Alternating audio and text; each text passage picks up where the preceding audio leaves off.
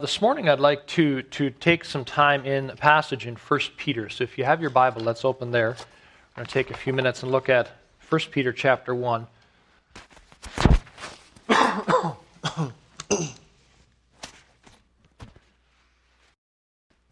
So 1 Peter chapter 1.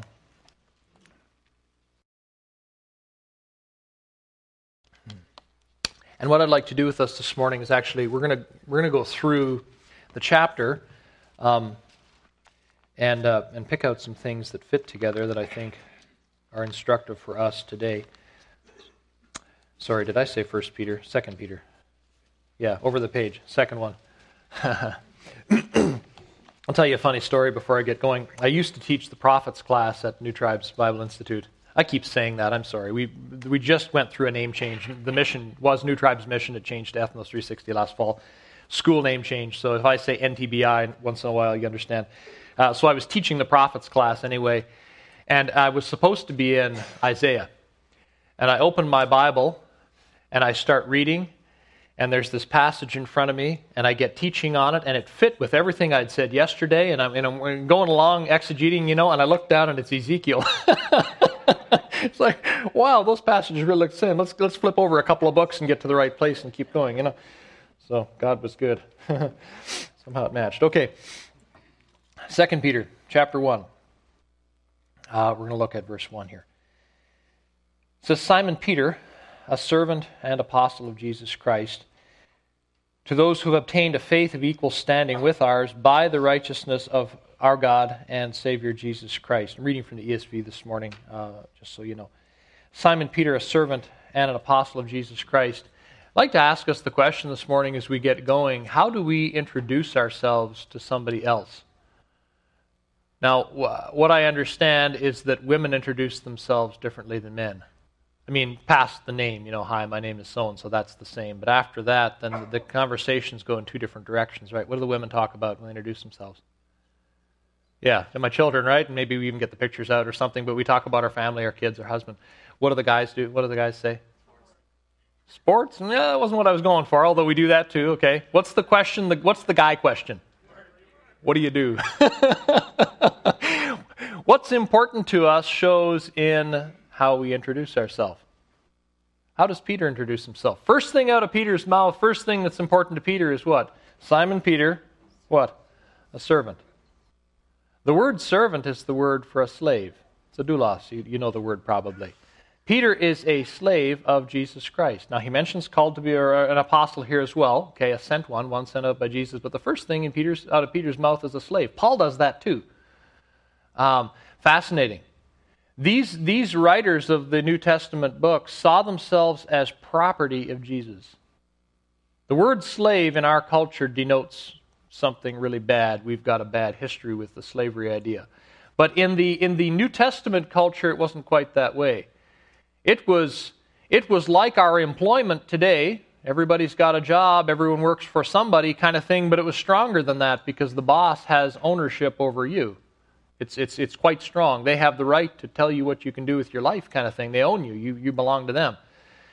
Paul and Peter and the writers of the New Testament see themselves as slaves of Jesus, owned by Jesus.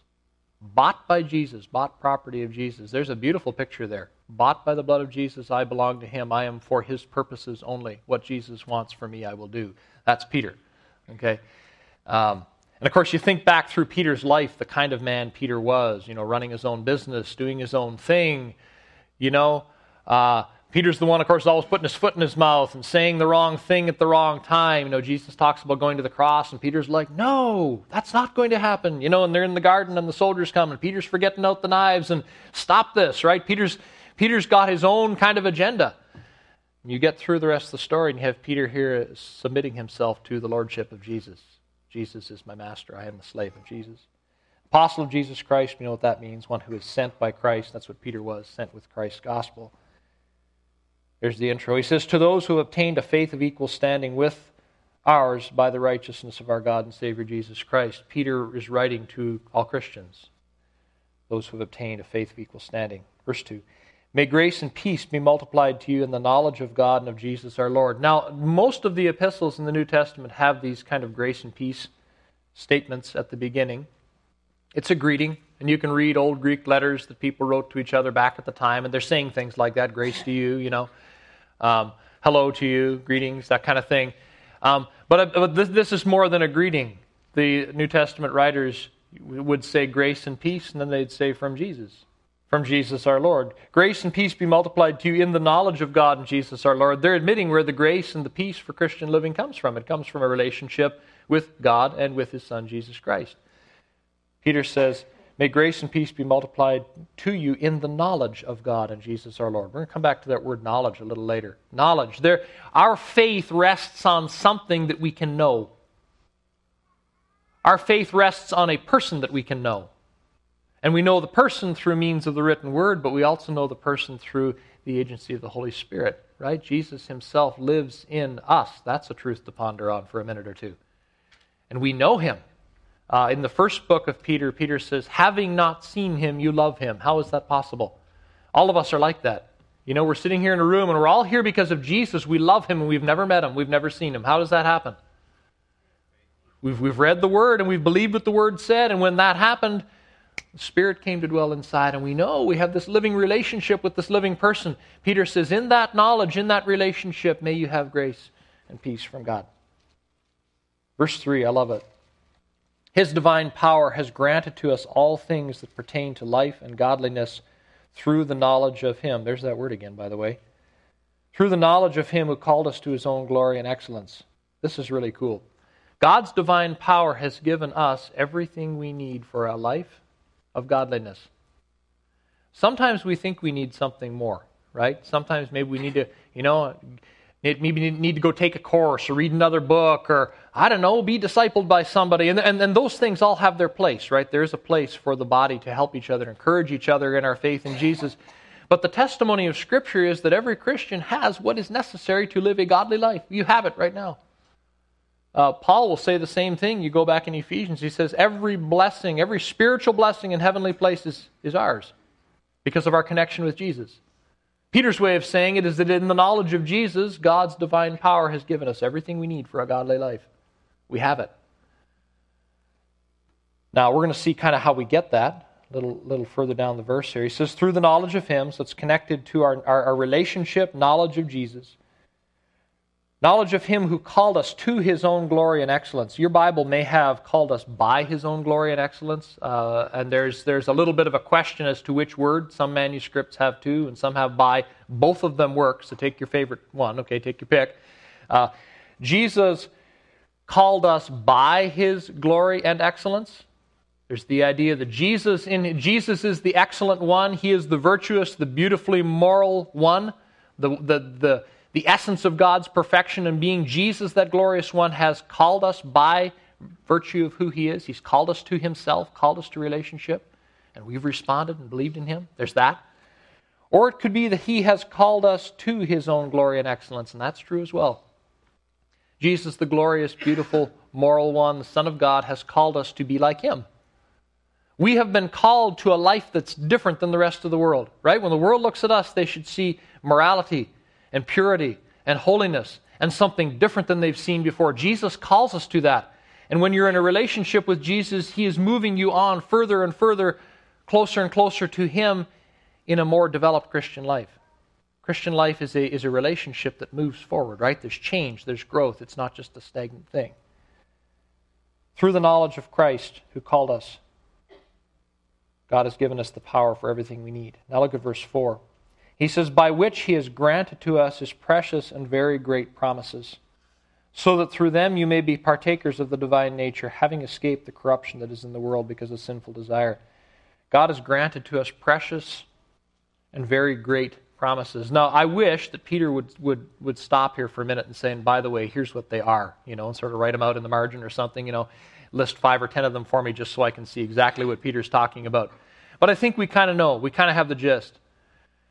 God is a God of promise. God is a God who is faithful, right? He makes statements and He keeps them. And there are things that God has said about His children and things that God has done for His children that are precious to us. And there's many of them. And they're promises that God has given. Promises like, I will never leave you or forsake you. Promises like we read in 1 John 1:9 a little bit ago here. Where when we confess our sins and our misdeeds to God, He is faithful to forgive and to cleanse? That faithful thing, that's a promise right there, right? Because of the blood shed on the cross, God will do the right thing and forgive when we confess. Bring us back into that relationship of fellowship again, to restore the fellowship that was broken. You know, promises that we are called God's children, and that doesn't change. Promises like our inheritance that we're heading for in heaven with the Lord Jesus, that's something that doesn't change. These are promises that we hold on to. I went through a season of life as a young man where I doubted some of the promises. I began to think things like, I've got sin in my life, so maybe Jesus doesn't like me so much. And I started to look at my sin even deeper, and the more deeper I looked at that, the less I thought about Jesus, and I began to spiral into this thing of maybe Jesus doesn't love me at all. Maybe I'm not even Jesus' person anymore, and sort of fell off the deep end for a couple of years there. And a brother brought me gently back to the promises of Scripture, the promises of Jesus, the great and precious promises. Have you trusted Jesus, Dave? Yes, I have. Well, then He's your Savior, and you're His child, and that doesn't change. And the lights came back on. Why? Because I embraced the promises again. Peter says everything we need for a godly life is something we have, and we have these promises that have been given. Promises that guarantee what God has done and will do for us as Christians. Great and precious promises. We're going to look at that a little more here as we go down through the chapter. He says we have become partakers through these promises of the divine nature. Now, this to me makes no sense unless I understand that we have been given God's Holy Spirit to live inside our bodies. The ancient world actually was seeking after being part of the divine. You go back to the ancient cults and things like that. Back in the time of Peter and Paul, there was people who sort of split off from regular society to become part of some kind of a mystery cult or something like that and touch the divine nature, the divine being somehow. Of course, it was all hocus pocus. There's a lot of goofy stuff going on there. But Peter says we Christians have the real thing. We actually have become partakers of the divine nature. What does that mean? Does that mean we become God? No. But we partake of the nature of God. Jesus told us before He left in the upper room, He says, I will not leave you as orphans. I will come to you. And then He left and went to heaven, and He sent His Spirit. Jesus, as a physical man standing here, can't enter the body of Dave Field, but Jesus' Spirit sure can, and He did. Right? The moment I trusted Jesus, I became partaker of the nature of God, the nature of Jesus, God's own Spirit, Jesus' own Spirit. Acts calls the Holy Spirit the Spirit of Jesus. Jesus lives in me. He's here. That's a promise. We've become partakers of something great. And you guys, this is one of these thoughts that I can't hardly stop thinking about sometimes. You remember the old televisions that we used to have with the little rabbit ears on the top, and there was no high def or nothing like that. And you'd be searching for the channel, and once in a while it would go sort of gray thing like that. That's what happens to my brain when I think about becoming partakers of the divine nature. God has put Himself into my body, and my brain goes, where does that go? What kind of power is that? What kind of influence for a really godly life? Like you guys, the stage is set for an amazing Christian experience. And we don't partake of it. We don't think about it enough. We don't lean on Him enough. We don't come to Him enough and say, Jesus, thank you that you are here. Like, help me with this. We need to learn to do that. Peter says we become partakers of the divine nature. Then he says, having escaped from the corruption that is in the world because of sinful desire. This is something that has happened to us as well. We have escaped from the corruption of the ungodly world. Now, the world looks at us and we look like everybody else. At least most of us do, right? We look like everybody else. You can't pick a person out on the street and say that one there is a follower of God and that one there isn't. But we have escaped the world. The family of Satan, the old Adam family that was heading for ruin, we've escaped that. Through our faith in Jesus, we've been removed from that family. We've been put in a completely different category. Paul talks about people who are spiritual and people who are non-spiritual. And what he means by that is believers and unbelievers. We are the spiritual people, the spirit people. We have God's Spirit living in us. We're in a different category. We've escaped all the mess of the world. Not that we don't live in it. We live in it. We see it. We interact with people every day who are there, but it's not us anymore. Right? We're on a totally different trajectory, headed for a different destiny. We've escaped. Now look at verse 5. This is kind of the crux of what Peter's doing. He says, for this very reason, or looking back at what God has done for us, for this very reason, make every effort to supplement your faith with, and then he starts to list, and there's a list of virtues here, a list of Christian qualities. We're not going to spend a long time on these, but I want to talk about them. He says, supplement your faith with virtue. That's the idea of moral excellence. And virtue with knowledge. There's more to know, to grow in. And knowledge with self-control. We know what that is. And self-control with steadfastness. Steadfastness is continuing to move forward with Jesus in the face of opposition. Steadfastness with godliness. Godliness is godlikeness, being more like Him. And godliness with brotherly affection. We know what that is. And brotherly affection with love. He ends up with the crowning Christian virtue being love for each other. Peter says, because of what God has done for you in giving you the connection with His divine nature and giving you these precious promises and allowing you to escape from the corruption of the world, then build on your faith. Build on the foundation of your faith these kinds of qualities. The Christian life is to be an exercise in walking with Jesus and becoming different. There's the passage in 2 Corinthians 3:18 where it says, as we look at Christ, as we look at the Spirit as in a mirror, we are changed from one level of glory to the next by the power of the Spirit of God. I'm paraphrasing a little bit there, but you get the idea. There's this progression that goes on. I should be more like Jesus today than I was last year, and last week maybe. You know, as I walk with the Lord Jesus, there is a definite change that comes over me. That, in other words, it's not I come to Jesus and then I stay the same the rest of my life. There is this growth, this transformation. The Lord wants holy people. The Lord wants obedient people. There's a passage in Romans where Paul talks about bringing the Gentiles to obedience, the obedience of faith. Right? What does that mean? One of the possible meanings of it is that God came to rescue disobedient people and make them, through the gospel, into people who are obedient. Talk about obeying Jesus as Lord, being the slave of Jesus. That's where this is going. Peter says, add to your faith. These are steps we can take, things we can do. As we walk along in the power of God's Holy Spirit, asking Him to help us to be more kind to each other, more forgiving, more loving, more patient, more self-controlled, the kinds of things he lists here. Add to your faith. Now look at verse 8. He says, for if these qualities are yours and are increasing, and notice, yours and increasing, you should have them and they should be growing. There should be forward motion. They keep you from being ineffective or unfruitful in the knowledge of our Lord Jesus Christ. There's that word knowledge again. In our relationship with Jesus that God has brought us into, there is to be forward motion. We're not to be the same as we were. Paul says if you have these things, then you're not ineffective or unfruitful. Hey, do we have any other talk in the New Testament about being an unfruitful Christian? We sure do. You go to John chapter 15, Jesus says, if you abide in me, if you remain in me, you will bear much fruit, right? You go to 1 Corinthians chapter 3. It doesn't use the picture of fruit, but it uses the picture of results from how we live. It talks about a final day where we will stand before Jesus and our works will be tested, right? What kind they are. And there's some that won't pass the test and some that will pass the test. There's some that will bear good fruit and some that bear bad fruit. We've got that type of scenario in the Scripture. I don't want to be an unfruitful Christian. You know, there's the thing in 1 John, I think it's chapter 2, where he says that we do not want to stand before Him in shame at His coming. Why does he say things like that? It's because it can happen, right? We can stand before Jesus in shame when He comes for things we've done that weren't along the line of who He made us to be. You know, partaking of God's divine nature and living out our Christian experience well. We can be ineffective and unfruitful. Peter says if you keep moving forward on these qualities and allowing God to change you, that won't happen. Walk with the Spirit of God. Listen to Him. He's going to lead you into a more godly life practically, and then you won't be ineffective or unfruitful. Look at verse 9. For whoever lacks these qualities is so nearsighted that he is blind, having forgotten that he was cleansed from his former sins. Okay, here's the other side.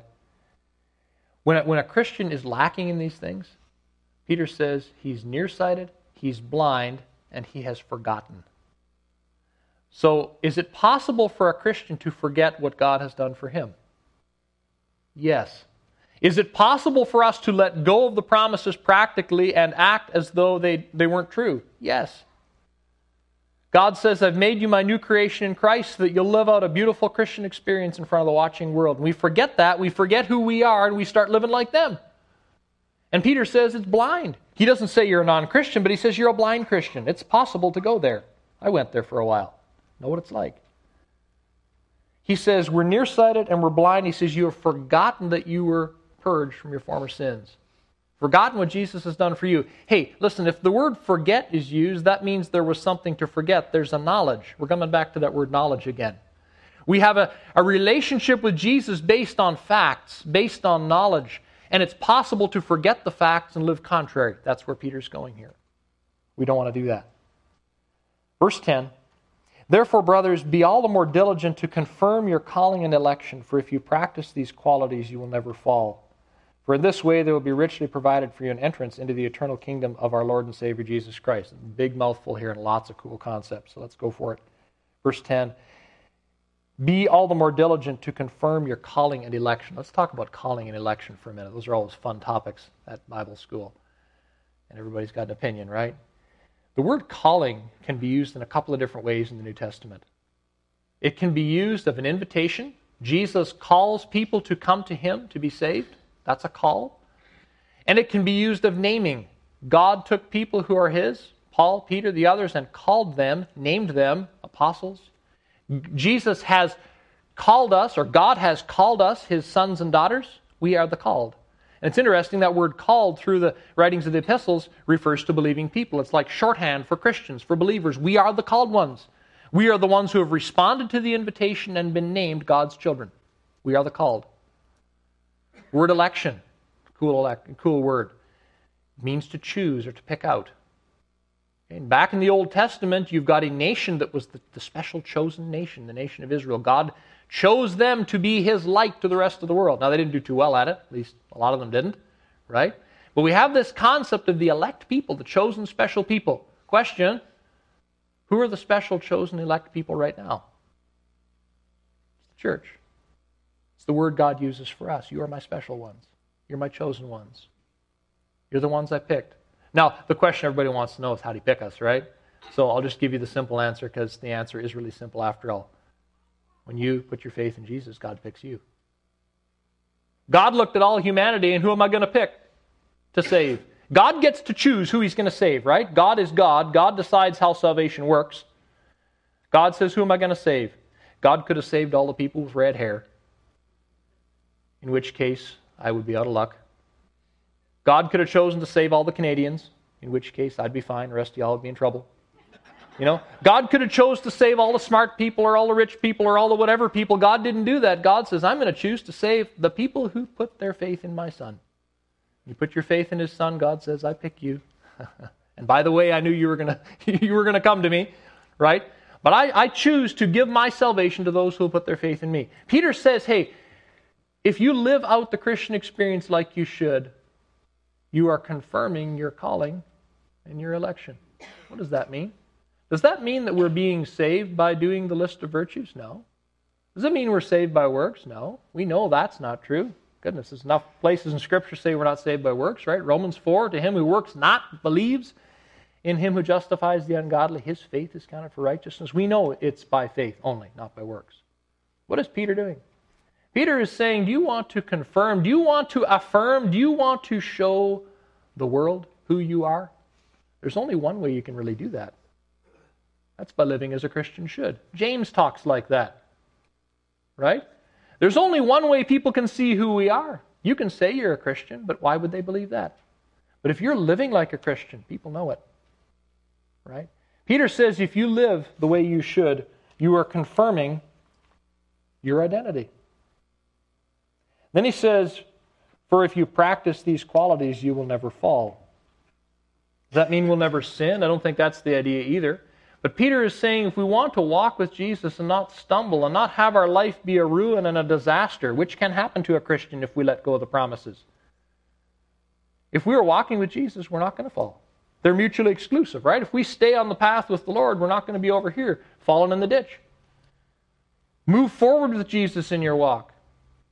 Ask Him to change you and to make you more like Him every day. And as you do that, there's no danger of falling with that. You're with Him. It doesn't mean you'll never sin. We all stumble along the path. We sin. We need to confess. We get our feet dirty, as the illustration goes, right? We need to come and wash our feet. But we are God's children, and as we walk with Jesus, He keeps us away from the danger. He keeps us out of the things we shouldn't be in. That's what's going on here. If you practice these qualities, you'll never fall. Look at verse 11. I love this one. For in this way there will be richly provided for you an entrance into the eternal kingdom of our Lord and Savior Jesus Christ. The picture here is from the old times as well. In the ancient Greek and Roman world, they had the Olympic Games. In the Olympic Games, you have competitors from all over the place who come and compete, very much like our Olympic Games. And the person who would win at one of those sports in the games went home a national hero to his home city state. And they would throw such a party for him. And he was exempt from taxes for the rest of the year, and they gave him a crown, and he was special status in that city, right? And one of the things some of them used to do when the Olympic hero would come home is they would tear open a portion of the city wall. And that victorious champion would walk through that broken wall and come in. It was sort of like a victorious general beating his way into a city that he's conquering. Victorious, right through the wall. Kind of a powerful picture, right? I think Peter probably has something like that in mind here. He says, if you walk with Jesus and if you are faithful and if you allow the Spirit of God to change you, guess what is waiting for you when you reach the eternal kingdom of Jesus? A rich welcome. Glorious welcome. It's talking, I believe, about our reward. Because we know from Scripture that there's another kind of welcome that can happen, right? Like John said earlier, we do not want to stand before Him in shame at His coming. Can that happen to people? Yes, and it will. Paul talks about people who made their faith a shipwreck. Skidding in across the finish line with all the masts broken and there, but rewards kind of burned up. You go to 1 Corinthians chapter 3, it talks about those who build well on the foundation, they will receive a reward. And then it says those who build with the wood, hay, and the straw, what happens to them? They lose out, but and they're saved, he says. That's important. I'm sure glad that's there, right? They're saved, but like someone passing through the flames.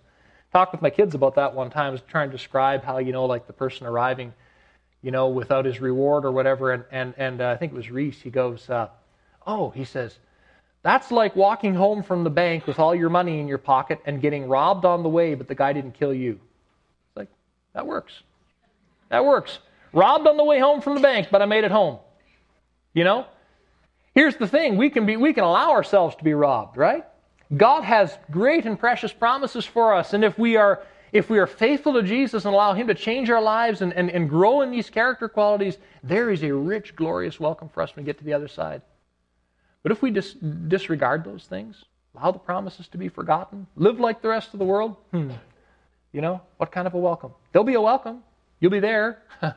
He shall be saved, but like someone passing through the flames, like it says in Corinthians. Just something that we need to be thinking about. And Peter isn't holding this over us like a stick to beat us with either. I think what Peter's holding out the glorious side of the thing to encourage us on. It's worth it to live for Jesus, right? Because there's this glorious welcome, and you want to be there. You want to enjoy that. Now, verse 12 through 15. I'm going to go through these quickly because we want to end up at the back end of the chapter with a couple of things. Verse 12 through 15, Peter gives a little side note here. He says, therefore I intend always to remind you of these qualities, though you know them and are established in the truth that you have. I think it's right, as long as I'm in this body, to stir you up by way of reminder, since I know that the putting off of my body will be soon, as our Lord Jesus Christ made clear to me. Peter says, I'm going to die soon, and so I'm going to do my best to remind you of these things constantly so you don't forget. Verse 15, and I will make every effort so that after my departure you may be able to at any time recall these things. You know what I think Peter's talking about here in verse 15? I think he's talking about the letter that he's writing. I'm going to do everything I can so that after my departure, you may at any time be able to recall what I'm saying. Hey guys, at any time we can recall what Peter said. Here it is. The Lord brought it down to us, allowed the word to be preserved to the present day. We can remember what Peter said all these years. Now look at verse 16. For we did not follow cleverly devised myths when we made known to you the power and coming of our Lord Jesus Christ, but we were eyewitnesses of His majesty. What Peter is about to do here is talk about the time when he and James and John saw the glorified Jesus on the Mount of Transfiguration. Right? We have the 12 apostles, there's 12 of them, and then there's the inner circle, the core, the three, right? There's the 12, and then there's the three, Peter, James, John. Jesus, at one time in the Gospels, takes the three of them to the mountain, and there he is transfigured before them. There Jesus is transformed into heavenly glory, what he would have looked like in heaven.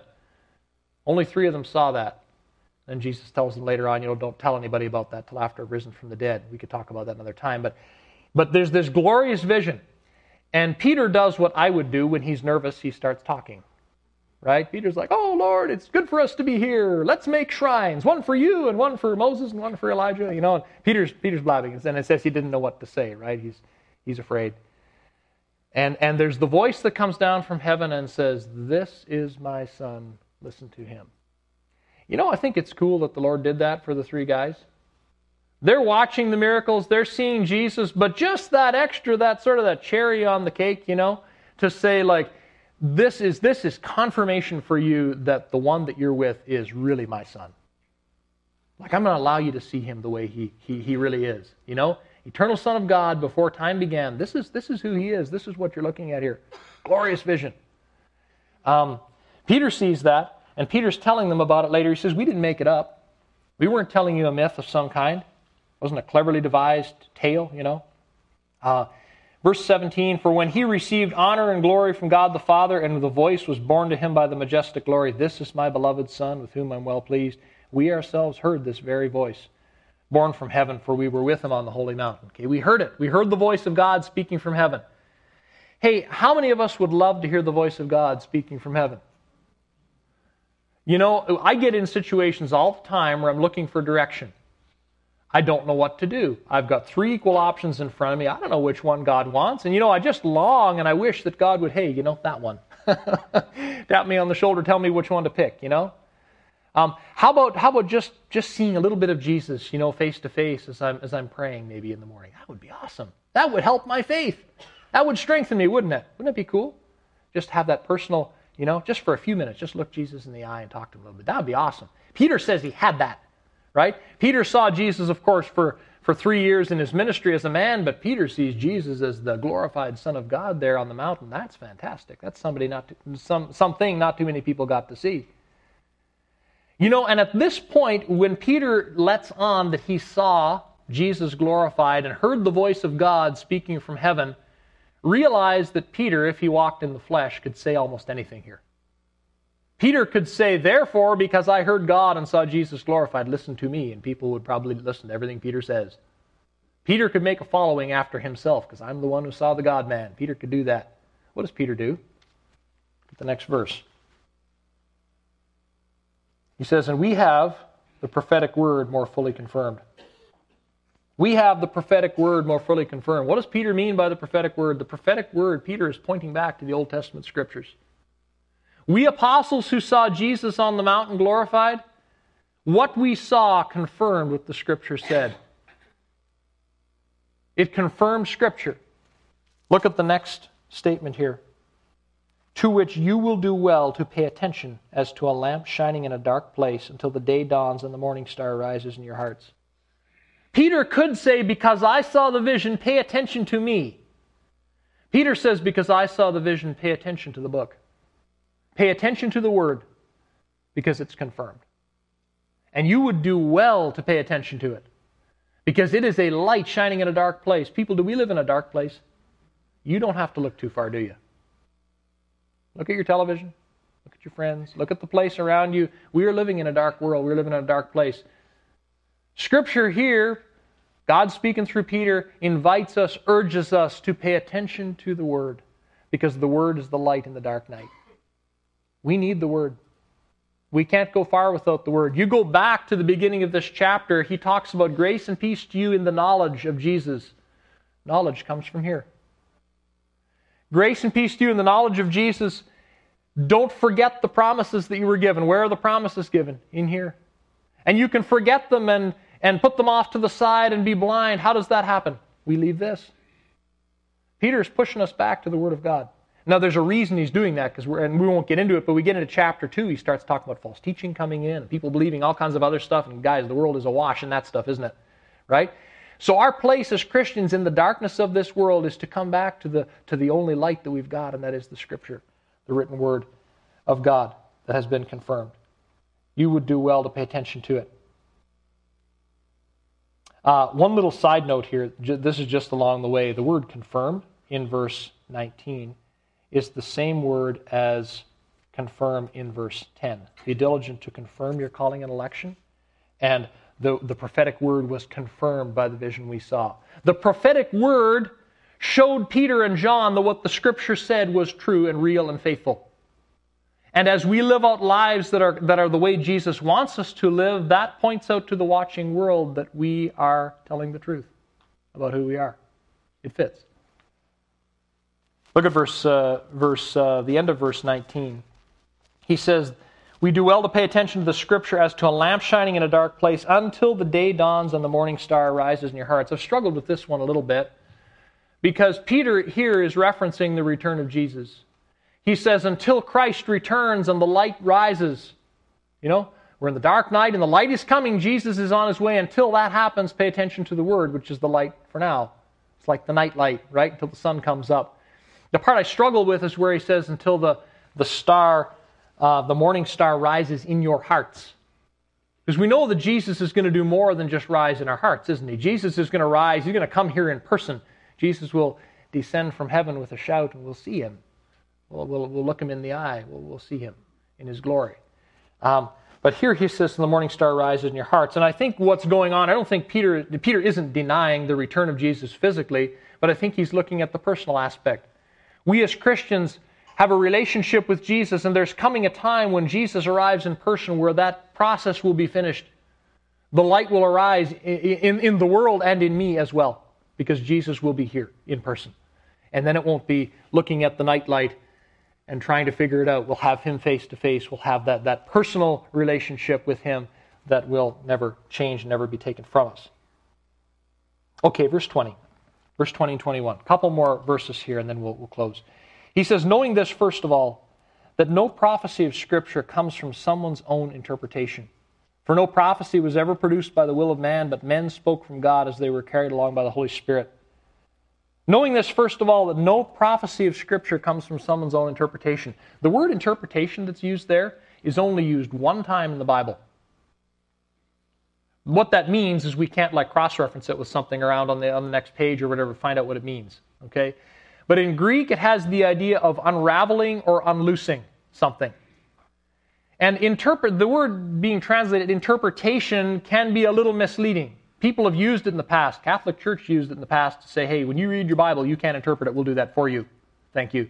It's not what it means. No prophecy of Scripture comes from someone's own interpretation. The idea is the prophet didn't come up with his own prophecy.